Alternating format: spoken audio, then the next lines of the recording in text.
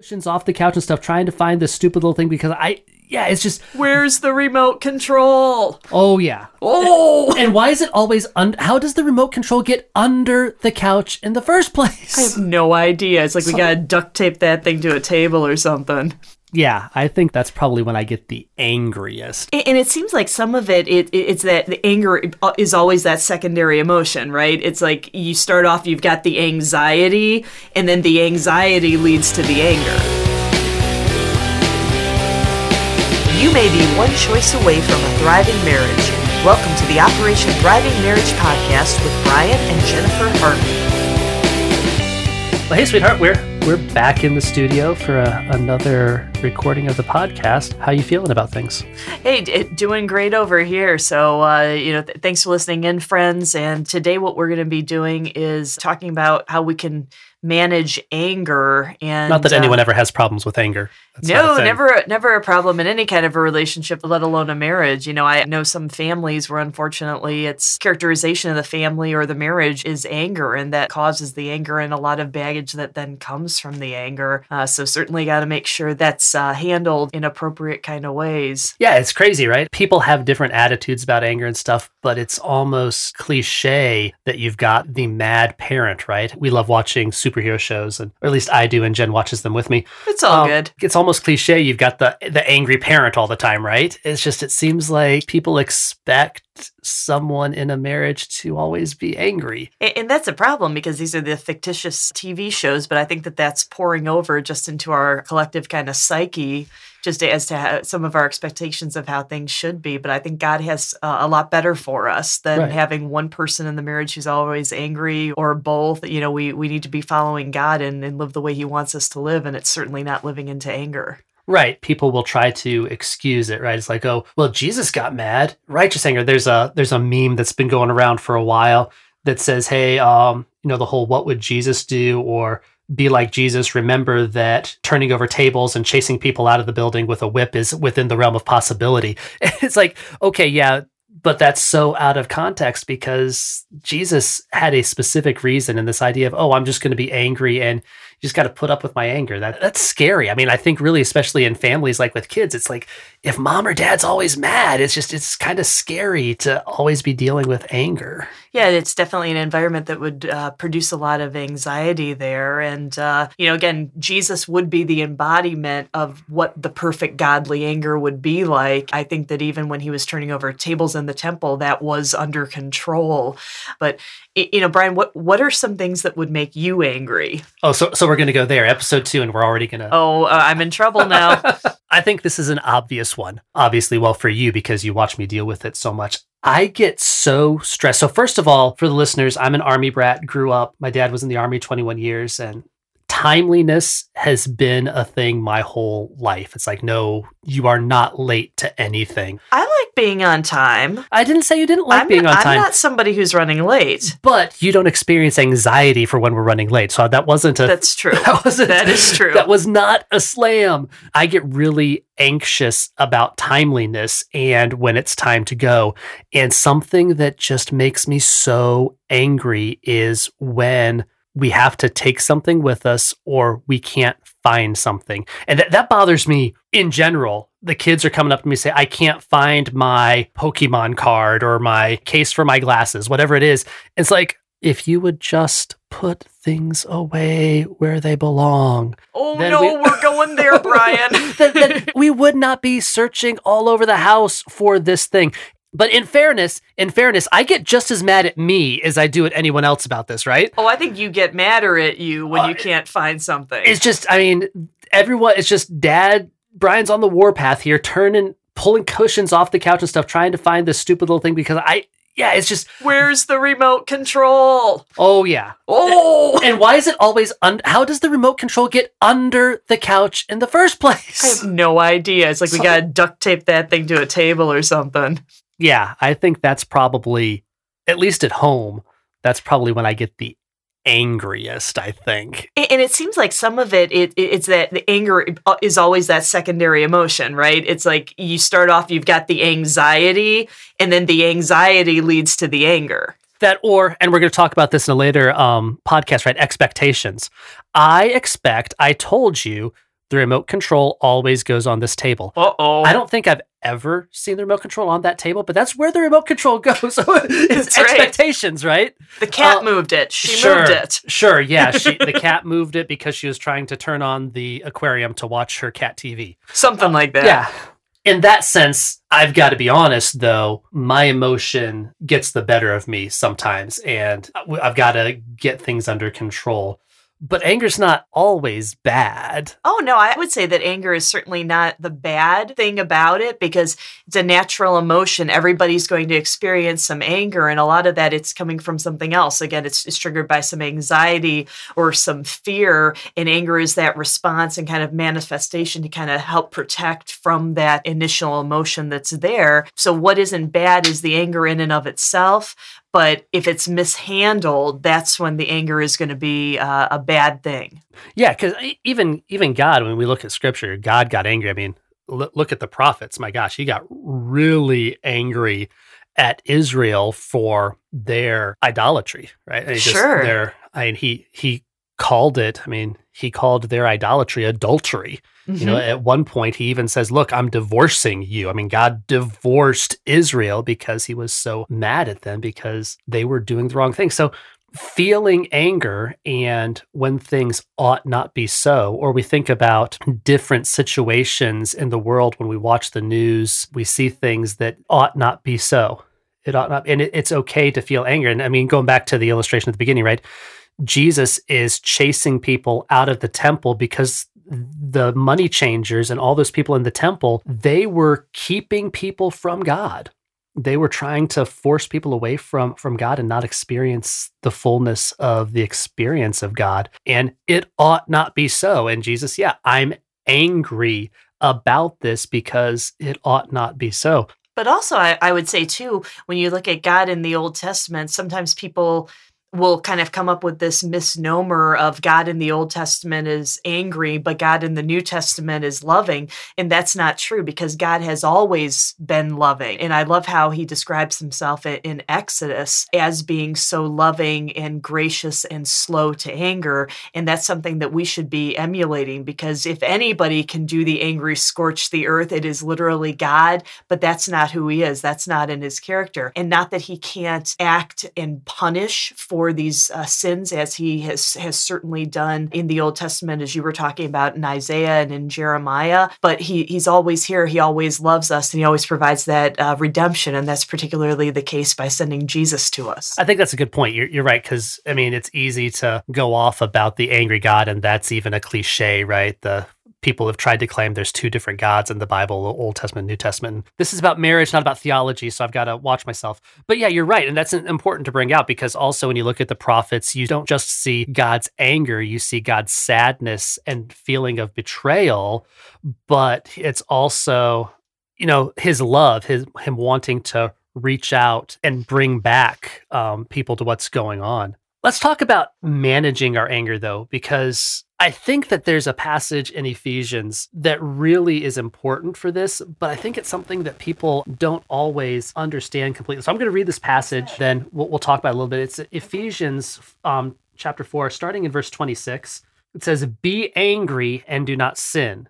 Do not let the sun go down on the cause of your anger. Do not give the devil an opportunity." Some translations don't say the cause of your anger, just says don't let the sun go down on your anger. That's an interesting passage because it presumes you will get angry, right? We all do. Yeah, we're going to get angry, so it presumes that you're going to get angry. And this passage, by the way, it's not just talking about anger. That's one of the things I think is really important too, because we're talking about managing anger in marriage. But if you took this literally, like some people will say, this literally is how you have to manage anger in your marriage. Mm-hmm. And so you can't go to bed, you can't go to sleep until you resolve this issue because you're giving a devil his foothold. Well, if that's true, then this is not talking about marriage. It's not a marriage passage in Ephesians. That would mean anytime you were angry with anyone over anything, it's like you've got to pick up a call phone. It's like, you can't go to sleep until we resolve this issue. Right. And that wouldn't be the case. It seems like you were saying that, again, it's kind of the don't let the sun go down on your anger. That's not something that's unique to the Apostle Paul. Is that right? Yeah, it was an idiom. So, and that's the way it should be taken. It's more proverbial. Like Paul wasn't giving a command from God, thou shalt not. He's talking about good principles and good ideas that, hey, don't let your anger keep going. And we've seen this, right? When people don't resolve their anger, they're upset at something. We've seen it gets worse and worse, and it just builds and it festers. So it seems like a lot of it's just saying, I like to use the term, don't marinate in your anger.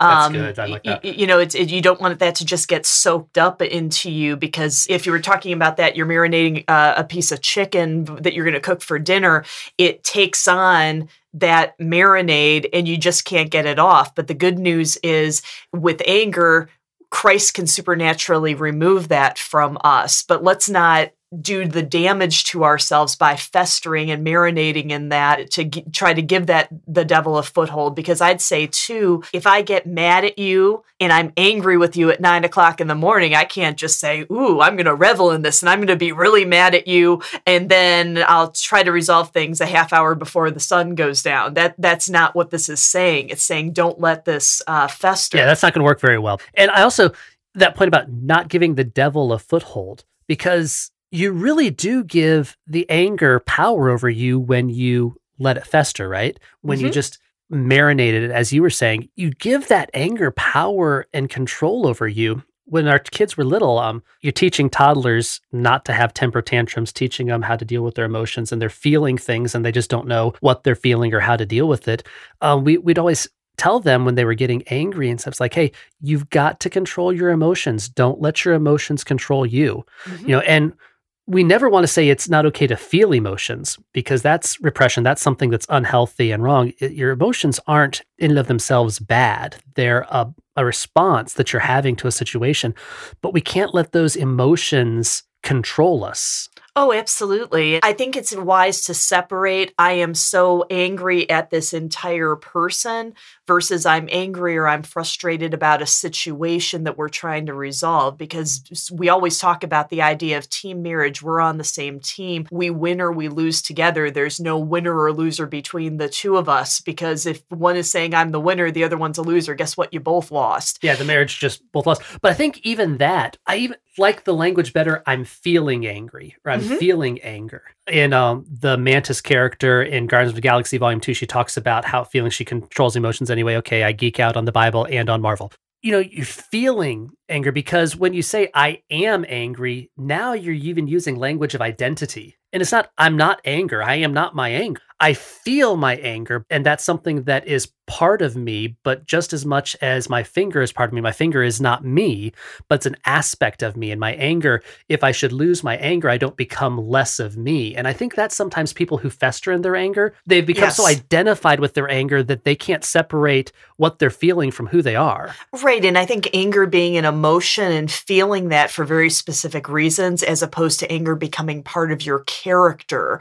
And that's something that you certainly don't want. You don't want to be characterized by anger. You don't want anger to be a part of what your character is. But I do think sometimes where it's like, hey, I'm angry about this particular situation, sometimes it is wise to say, we're going to table this discussion. We're going to enjoy each other's company even, and we're just going to sleep on this. And then we're going to wake up in the morning and we're going to set aside time where we can really hash this out and resolve this matter. But you need to make sure you're being proactive about that, especially in a marriage. Absolutely. And I think that a big part of that is because of the physiology of anger, because of what our bodies do. And it's pretty consistent for most people. I mean, the details may be different, but this all starts in our limbic system. It's all a response, a chemical response in our brain to a stimulus, expectation, something happened, and we're responding. And anger is often because of that fight or flight reaction is being triggered.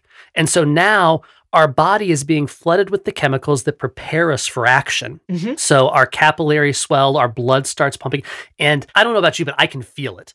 When I'm really, really angry, I can feel my heart start racing. Feel the vein popping in your forehead. Well, no, you see that, but I don't feel that okay.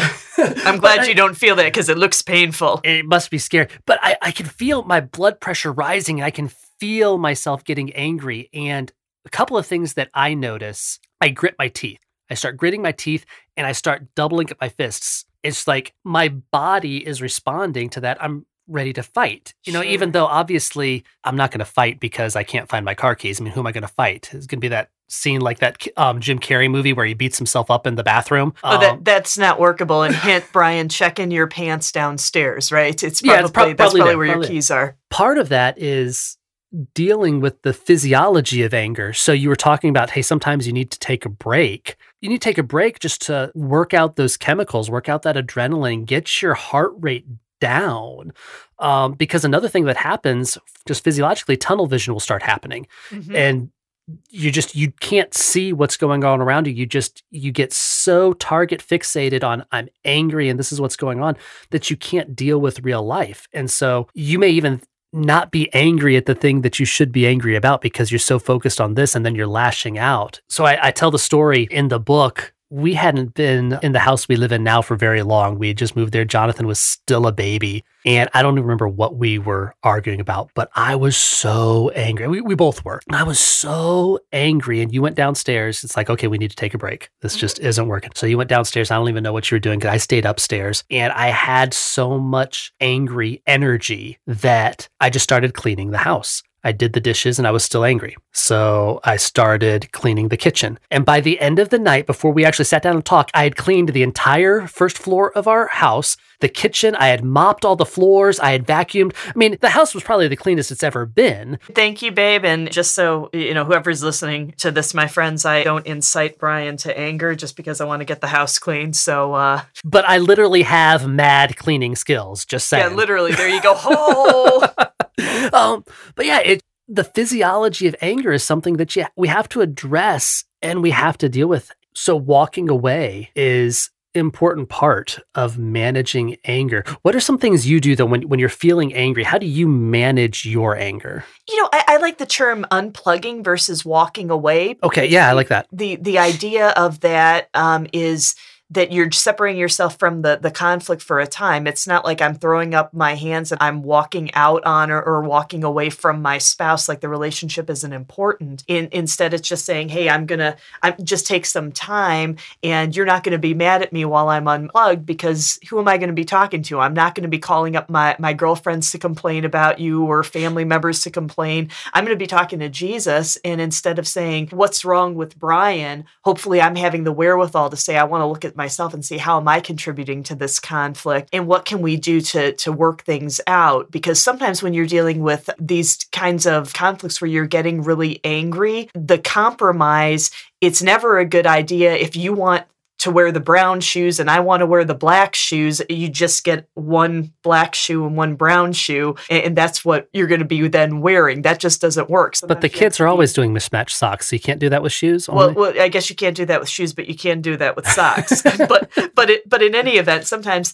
you do have to come to a resolution where it's not a one-for-one compromise for that, but I always like to have the attitude of how am I honoring God and what is going to then move the family forward in the best possible way in this conflict. I think the other thing too, when dealing with anger is it requires a lot of introspection. It requires a lot of prayer. But why am I angry? Mm-hmm. What is it that makes this so important? The answer to that is huge for who you are. And that's part of growing in holiness. Am I even right to be angry about this? Mm-hmm. So going back to my story at the beginning, right, about, I can't find things, especially when we're trying to leave.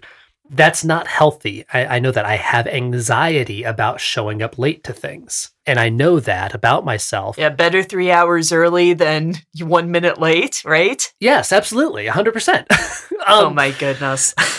So what's going to happen if I'm late? No one will die. No one will die. You're not a surgeon. You're not like a trauma surgeon. No, and really it comes down to fear of some sort of reprisal, right? It's just this fear that I have that something bad's going to happen. And that's important when you're dealing with anger too. We have to be able to unplug, like you said, but we also have to, when we're unplugging, we can unplug and just let it fester, right? We can unplug and make it worse and give the devil a foothold and give anger control of ourselves because, oh my gosh, if Jen would just do this and this and this, and I just replay this and rehash this, that's not helpful at all. I need to really step back and why am I angry about this? What is the root issue? And usually it has something to do with when we walk back and it's something that I have a fear over, or we, not just me. We're afraid that the ultimate outcome is going to be something bad. And this might be even some triggers for all of us. Did something happen when we were growing up? Or are these just kind of more preferences or predilections? But to just make sure you're getting under control, because like you had said, it's like I'm getting angry because this particular issue is just so important. And why is this so important? And then certainly the other spouse that's seeing that, is that issue just as important to the other spouse, or is it not? It just kind of just trying to get more of an understanding together. And I think sometimes that can help diffuse the anger on both sides. It's just like, why is my spouse feeling this? And just try to talk it through and again, be honest about it. Right. And that's something too, that it's important.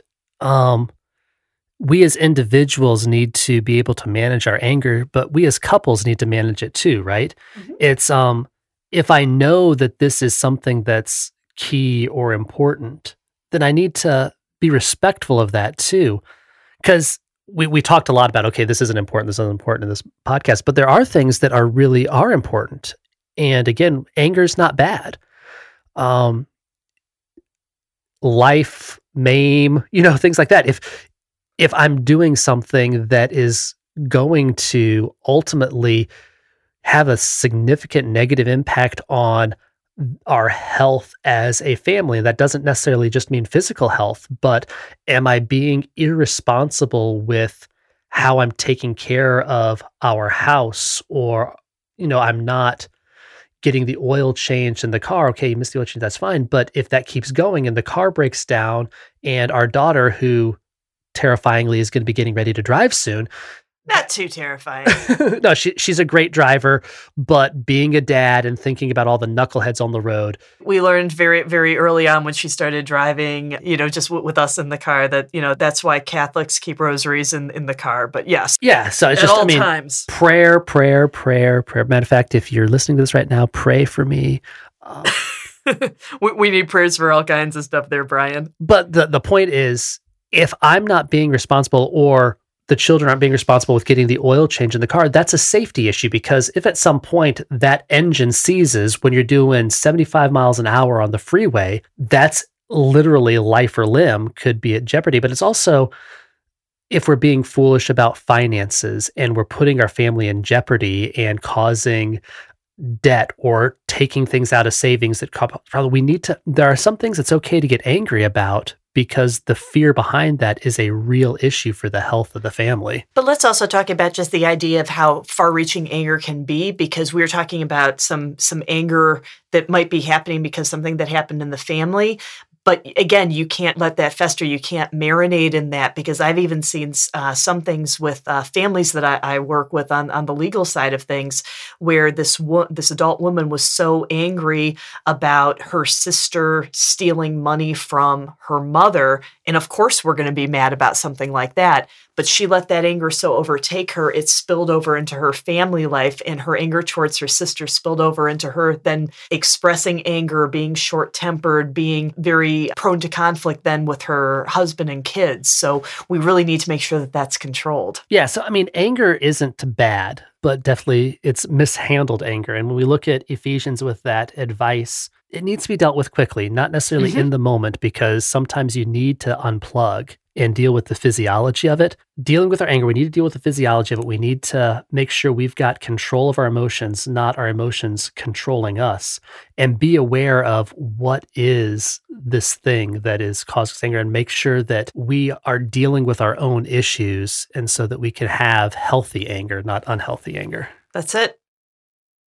We have another opportunity for you to help your marriage thrive. We are hosting a special intensive marriage retreat at the beautiful Richard Bush Renewal Center in Michigan. This is an opportunity for us to spend time with you personally, developing the skills that will help your marriage thrive.